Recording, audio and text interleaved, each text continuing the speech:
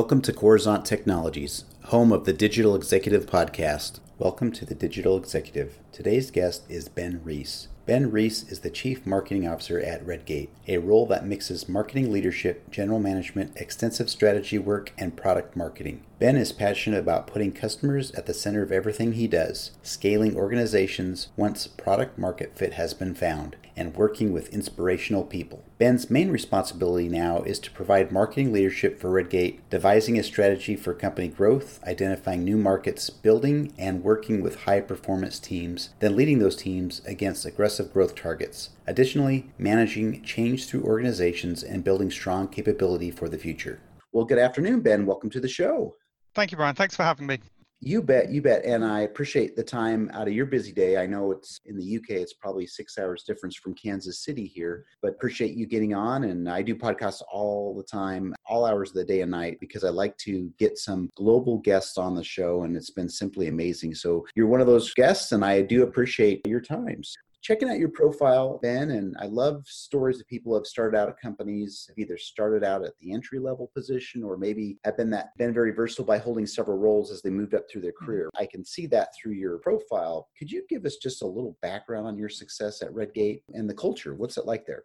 Yeah, sure. That's a really great question. I started at Redgate actually as a product manager about 10, 11 years ago. But actually before that, I was a developer for quite a long time, a software developer. But since starting at Redgate, the company's it has repeatedly supported me through different roles. So I moved from being a product manager to the head of marketing for one of our business units, then into a general manager role, and now the CMO role. And I guess I've got quite a strong view that moving roles it's about one of the most valuable things you can do for your career, because you always bring this fresh perspective into a new area. If you go into marketing and you're coming from outside the marketing world, you'll bring these ideas from product development or from product management, or as I say earlier in my career as a developer, there's lots of ways of working which are really, really different. I also think it's just great hitting new challenges. So I quite enjoy feeling out of my depth, and you should feel a bit out of your depth a lot of the time. So that's really important. Redgate the culture here is very much one of supporting that growth. So, a couple of things we do, we move people around a lot, which is really, really important. So we really try to say, okay, you're somebody who's doing incredibly well in product development. Do you want to try your hand at sales, or somebody in sales moving to marketing or whatever? So we do that all the time. There's also a lot of formal support as well. I did a sort of a short leadership program here in Cambridge a few years ago, which was kind of really instrumental, and Redgate supported that. But there's lots of things you can do. But certainly one of the things that's helped me the most is jumping between different areas and different roles. That's awesome. And I really think that's interesting how your company really values their employees by allowing people to kind of switch roles and change things up. I think and being supportive, I think that's amazing. And I can tell just based on the energy in your voice that you really enjoy working at that organization. Yeah, it's an amazing company. I've worked at, 6 or 7 places, and it's by far the longest I've worked anywhere. And it's really hard to describe why culture is so good. It's a cliche, but it's nothing to do with, free food or, fun events or anything like that. It's to do with what happens when you come along and say, I'm looking for something new. I'm beginning to get a bit stale in my role. Does the company support that or not? That's the sort of thing that for me makes a culture truly great. I appreciate you sharing. So Ben, I've heard that the most significant challenge for technology companies is supporting customers rather than marketing to them, right? So could you give us your thoughts on that? Yeah, definitely. Actually, I've been very pleasantly surprised by, I think a lot of companies have got this right, actually. I don't think this is anything particularly new, but if you, like any problem, if you start from the customer's point of view, if in this current COVID-19 crisis, if you're a customer and, half of your revenue has just disappeared and everyone's suddenly working remotely and you're furloughing staff, or worse, letting people go, and you're having a really, really tough time, and some technology vendor kind of reaches out to you, the emails always start with hope you and your family are well, but then it goes straight into, have you considered upgrading your accounting software or something? From a customer, that's not going to work. You know that as a customer. And in fact, I kind of put those sorts of companies on a list of people I won't work with. Whereas if instead you reach out with something like, Do you want some free training? Can we help? Can we give you some direct tech support for you working remotely? Can we give you an extension on your trial? How can we, in a very, very altruistic way, how can we help you out? It just pays so well in the long term. I mean, the issue is that, for the next few months, that company is simply not looking to buy a bit of software like yours. The question is, what happens when we start coming out of this pandemic and that individual is thinking, maybe we do need something to help with, whatever problem we've got.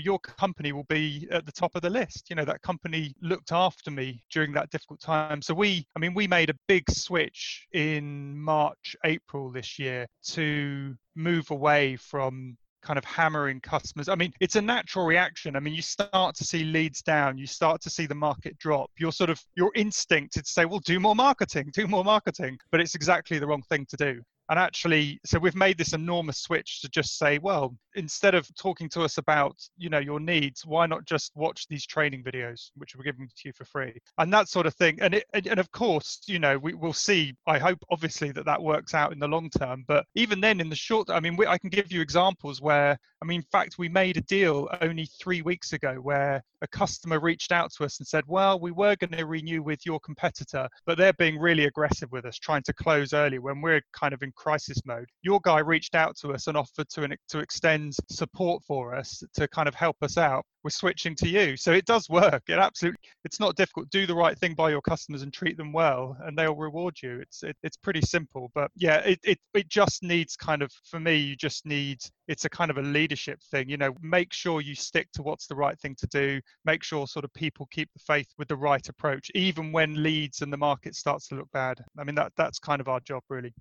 Appreciate you sharing that. And you're absolutely right. I have salespeople reach out all the time, and you can tell the disingenuous versus the, people that are sincere, right? So no, that's good. And you're right. If you provide a value to your customers, whatever that is, obviously you can't give everything away free, but if you're there as a true partner and friend, colleague, providing value, you're absolutely right. I'm going to do business with you versus someone that's just trying to close a deal. It's very difficult in this economic time. So and I think, as to say, just to go back to the top point, put yourself in their shoes. They're worried about losing their job. They're worried about their team not getting on working remotely. They're worried about a whole bunch of different things. They haven't got space to sort of to receive a sales message from you, so how can you alleviate their stress? That's one way of looking at it.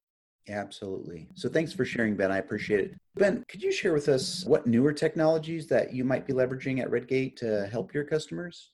I guess the last year, we haven't done an enormous amount in the last 12 months because we've just swapped our marketing automation platform, which is, quite a task. So we've just upgraded that. So that's been quite a big thing. But thinking about going forward, though, there's a couple of big things. I think there's a very immediate, really interesting question, which is about virtual events. So we've moved, we attend a lot of events, physical events, either attend or put them on ourselves. And obviously that's all stopped. And so everybody, as anybody in marketing knows, the world has moved to virtual events. And I just think that's a really interesting area because we've used a couple of platforms and they're good, they're pretty good, but they definitely don't recreate the atmosphere of a physical event. So things like, it's the experience of an event. Sure. You mix with other people. It's the serendipity. It's sort of the sort of ambience of that event where you bump into someone and then you see somebody on the other side of the room who might be able to help you out, and all of that sort of networking and so on.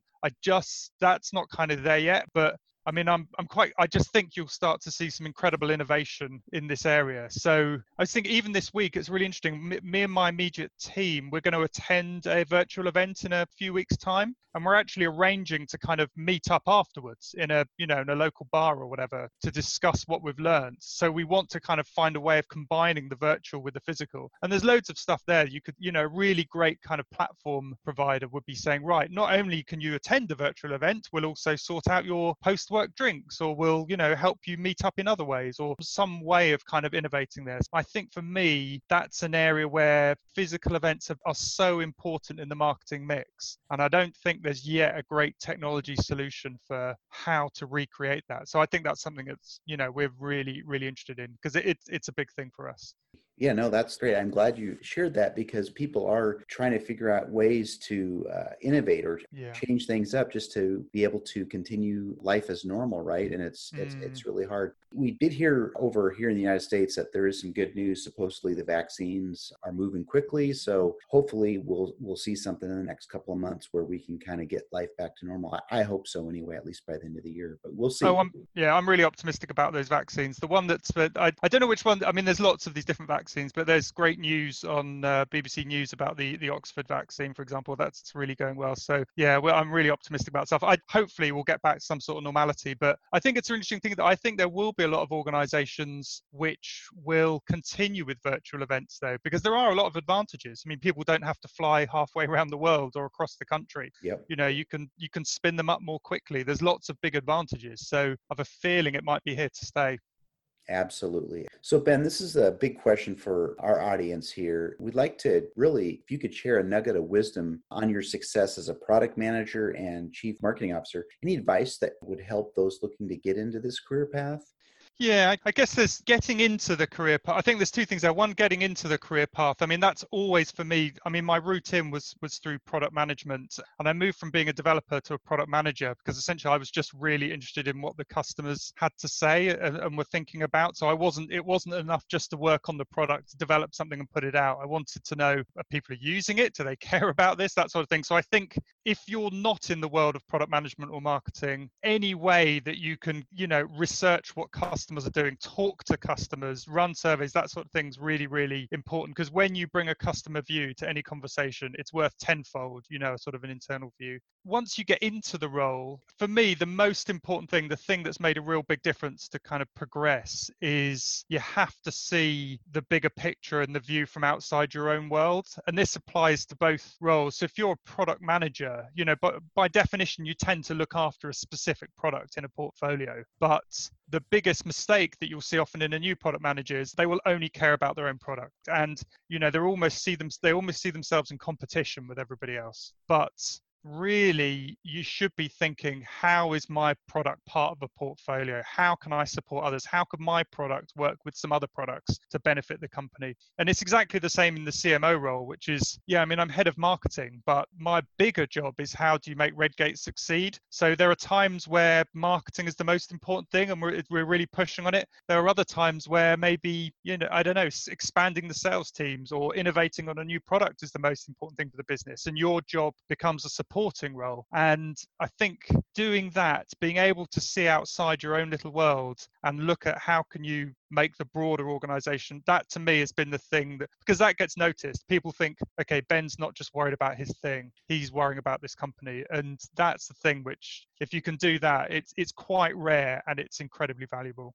Thank you for sharing that. I think that's some great insight. And again, that goes back to, I think, the way your company has been so supportive and the way it is with the culture there is simply inspiring. I think it would be great if a lot of companies would look at your model and see how they could improve. I think, if your morale is high, your business typically does well. And I think everybody knows that. So thank you for sharing. And Ben, I just want to personally thank you. It was a pleasure having you on today. And I look forward to speaking with you real soon.